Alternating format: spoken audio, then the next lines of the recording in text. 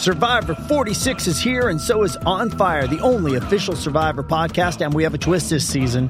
The winner of Survivor 45, Dee Valladares, will be joining us every week. We're going behind the scenes of the biggest moments, the how and the why things happen, and the strategy and analysis you can only get from someone like me, a Survivor winner. Listen to On Fire, the official Survivor podcast, wherever you get your podcast.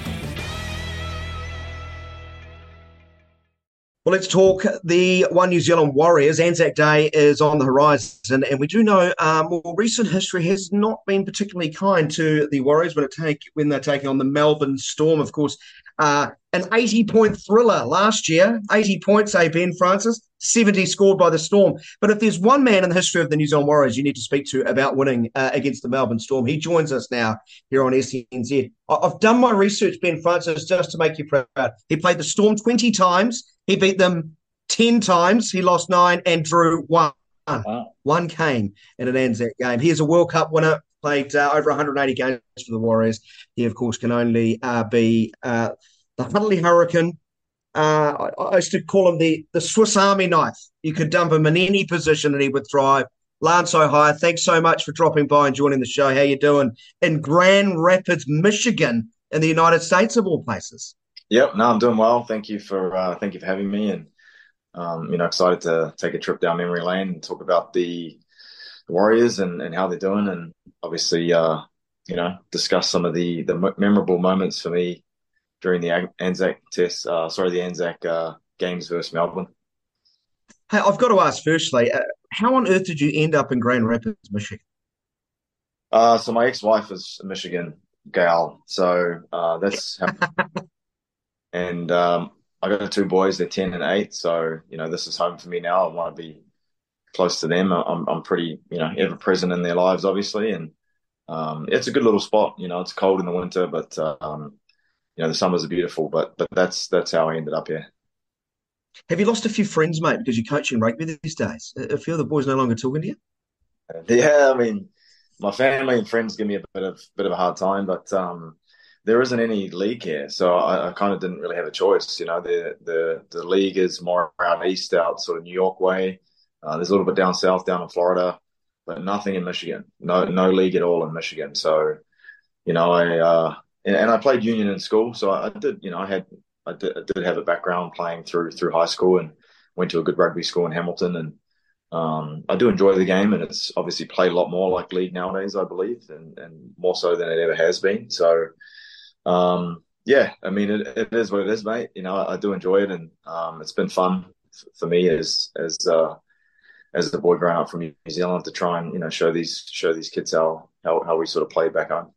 You're coaching 15s and 7s, aren't you? I think you've got a big nationals next weekend in 7, so we're delighted to get you this weekend. You always struck me as such a composed guy, calm guy on the field, softly spoken. I just can't vision you like giving your team a spray at halftime. I could not vision you getting angry. No, I don't think I get angry. I think I get annoyed and frustrated, and I kind of just I use that as I use encouraging words and try to provide solutions to issues that we have on the field, like whether it's we're not using the ball well, or we're kicking it too much, or we're not being patient with the ball, we're not building any phases. I try to really challenge them on that and just say, hey, you guys. And this is what we need to do to fix the issue. And, I don't rant and rave. That's not really my thing. I don't sort of shout, kick buckets around the room or anything like that. That doesn't go either.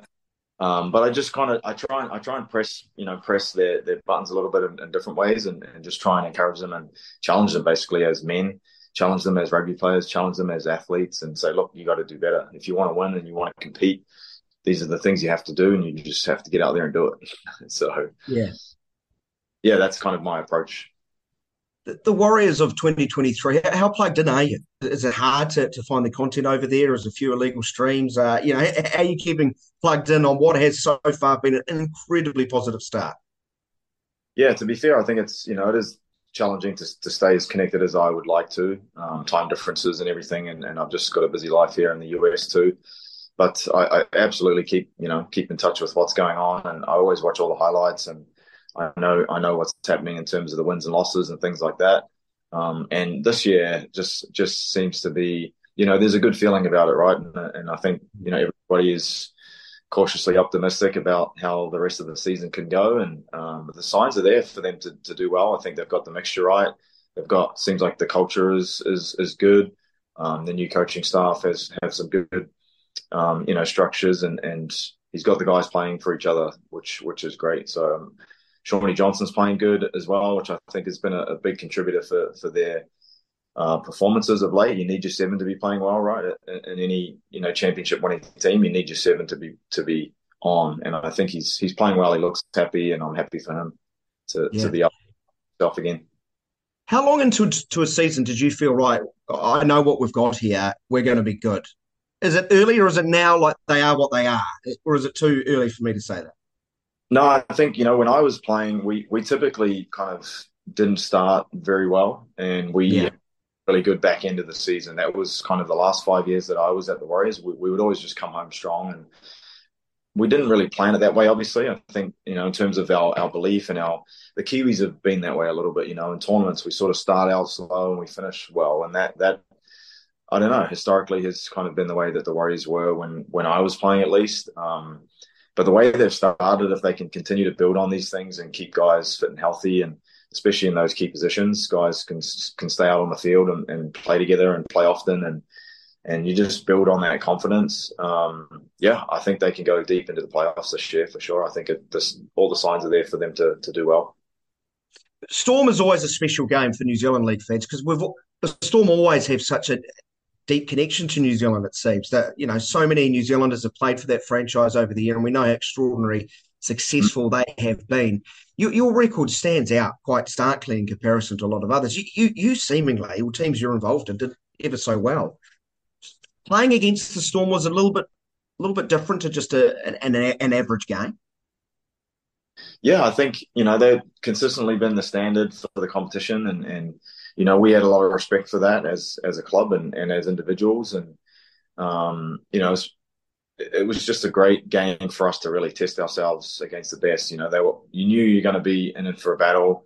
If you were going to beat them, you had to play, as well as you can and as consistently as you can, and complete high completion rate with your sets, minimal errors, a lot of effort on your try line, and defensively they're going to test you everywhere. So it was just a good challenge for us, and I'm not sure why, but we always enjoyed that. And as I said, I think they had a respect for us as well, and we appreciated that as a club and as a team. And they were just great games. I think we had kind of similar styles in a way, where we really like to test the edges and play around the ruck, and we had some dynamic players that could, good support players that could sort of bust the game open, and big outside dynamic backs. They had the same kind of team, really, and it was always an exciting game, and it was always one that I look forward to, especially when Cameron Smith and Cooper Cronk and Billy Slater were playing. They were dangerous guys, but I really enjoyed challenging myself against those three in particular. Yeah, they were a remarkable lineup, weren't they, when those three were involved? It was, I think, the first Anzac Day game you were involved in. Well, you're quite deep into your career at this stage. I think it was 2009. Ben will nod and tell me if I've got that right. That was as tight as you could ever possibly imagine. But the notion of Anzac Day, I just don't know how you would have grappled with that. We all know how significant the day is to both countries, but to play sport on it, I don't know if you tried to embrace the Anzac spirit. What are your memories of going into that very first Anzac Day game? Yeah, absolutely. I think, it was a special occasion. Obviously, we have, the bugles would play, and there's the emotion just it hits you, and you understand the significance of what you're playing for, and the people that have, sacrificed a hell of a lot more than we did as rugby league players and athletes, and you buy into that emotion, and they do too, and it brings a lot of intensity to the match, and you just kind of harness that. And I don't know why, but the games always seem to be just really high quality, and I think they enjoy playing us, and we enjoy playing them. And the games were never grubby. They're always high. Highly skilled, a lot of class involved by both teams, a lot of respect for both teams, and I really enjoy playing games like that, because that's what the game's all about, right? And those are the enjoyable experiences as a player. those are the types of games that you want to play in. Against quality opposition, highly skilled, classy, respectful teams. That's kind of the feeling that we would always get from those games. In '09, you start at fullback, don't you? Opposite the field, Billy Slater, one of those names you mentioned earlier. Will Chambers, Greg Inglis, Finch, Cronk, Smith, Blair, Wanagi-Kopu was playing for them. Hoffman, man, that was the loaded Storm side. What do you remember about the '09 game that finished 14 apiece? I think we were loaded too. We had a great year. Yeah. I think 2008 was one of my best seasons personally at the club, and we won a World Cup that year. And so in terms of the confidence of the squad, the guys that had played for the Kiwis and had been through that season, and '09 was another good year. We had a pretty good year in '09, and so we went there with our riding high and confidence to go there and do the job. And as I said, we turn up there knowing that we're going to get a game. We kind of know the type of game that we're going to receive from Melbourne. They don't change too much of what they do, and they do those things really, really well. And we had a belief in our team that we could stop that and do that a little bit better and win the game. And obviously we didn't that day, but we always walk away from matches against Melbourne, with a lot of I guess happiness about the types of games that we play against them, and that one was no different. Went down to the very last, didn't it? You guys haven't played a win it at the end, don't you? Yeah, someone was a bit of a handbrake to your team back in those days, let you down today. What's that? So a bit of a handbrake in your side back in those days. Once Stacey Jones might have had a field goal attempt. Did that go wrong? Was Stacey actually? I think Stacey dropped the ball, and he passed it back to me, and I kicked the goal, and he knocked it on as they were passing back to Stacey. So Stacey, I can't remember who passed him the ball. It may have been Ian Henderson or Nathan Feen, and Stacey was inside me, and he was going to have a crack, and the option is you always have somebody on your left to go back to if you get. Okay, so I was in the pocket for Stacey, and I was ready for the second pass if somebody was pressuring him too much and he could get that ball to me. So I think what happened is the ball went to his feet and he kind of bobbled it, and it looked like he may have caught the ball, but he did drop it. It was at his toes, and then he whisked the ball back to me. And I kicked the goal. I kicked it through the goal, and it was at the end of the game. And obviously the referee called it back and called the scrum and a knock on. So we didn't get the win that day. But had the referee not gone to the eye in the sky, we could have got away with that one, but wasn't to be. If it was a mere mortal, you'd probably give him a spray, wouldn't you? But it's Stacey Jones. Oh, well done. Unlucky, Stacey. You made one mistake in your career. Yeah, I mean, obviously, it was just one of those things. I'd probably go up to whoever passed him the ball and give him a spray about, But yeah, I mean, Stacey and I are good mates. We had a few tussles on the field in regard to those types of things, and but I have a lot of respect for him, and as you said, there's not many things that he did wrong in his career, so we can let him off for that one. Yeah, but off the boot, you knew it was going over, didn't you? You're like, I won the game. Mine was through when I kicked it, and I think it was only 30 meters or so, and I struck it fine, and I didn't have too much pressure on me, and I was directly in front, but Stacey was kind of to the right of the sticks, and the ball, he was moving away from the ball, and he just kind of bobbled it on the toes there before he gave it to me. So that obviously is a knock on. So you get over the line in 2011. Again, in another tight one. Memory's pretty, firm in the mind. I just don't know how you recall these games, Lance. And I've seen a lot of interviews. The one you did with Monty a year ago on Sky Sport, mate. Your memory was so good for a guy, played so many games and at times took pretty, agricultural blows to the head. We'll leave that alone. But your recall's pretty sharp. Yeah, I think obviously the games are very vivid to me in the moment. Yeah, and they're all enjoyable experiences for me for the most part. I think those games in particular, the big games, and I remember that one with Lewis and Shawnee Johnson, dancing some magic down the short side there, and to win the game for us in 2011. So yeah, those are moments that you remember for sure. I absolutely recall the big moments and the important games, and some of the non-important games, you could say too, games that go back, right back to my first year. So for some reason, I'm able, to recall those memories pretty well. Yeah, so you won the Anzac game in 2011, of course. You knocked out the Storm later that year in the preliminary final as well. So they would have been delighted when you departed. The Warriors to ventures new up north. I'm utterly sure of that.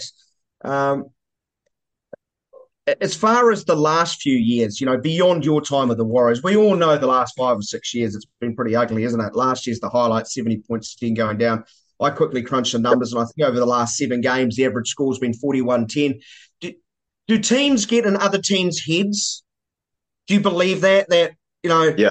over the last few years, the Warriors probably turned up and go, we'll probably lose this. This is what always happens over the last 5 or 6 years. Yeah, I think there's, a big part of, psychology, sports psychology, and psychological impact in terms of winning and losing. I mean, my team is in a situation over here where we've got a team that we just can't seem to beat. And it is, you turn up to the game knowing and remembering the losses. And unfortunately, that kind of, that culture and those memories, they kind of breed that emotional insecurity in a way in terms of your performance. And it's tough to overcome, especially if you're playing the same team and they're playing as well as they have and as well as they can, and the same guys that are doing the same good things out on the field, and maybe you don't have quite the same talent or ability on the field, and that absolutely plays into it. So I think it's a little different this year. So we'll see how they're riding high, and they've got some players playing as well as they have for a while, and I'm optimistic that they can go there and do a much better job than they have in the last 3-4 years. Just 2 more questions from me, Lance. We'll let you get back to it.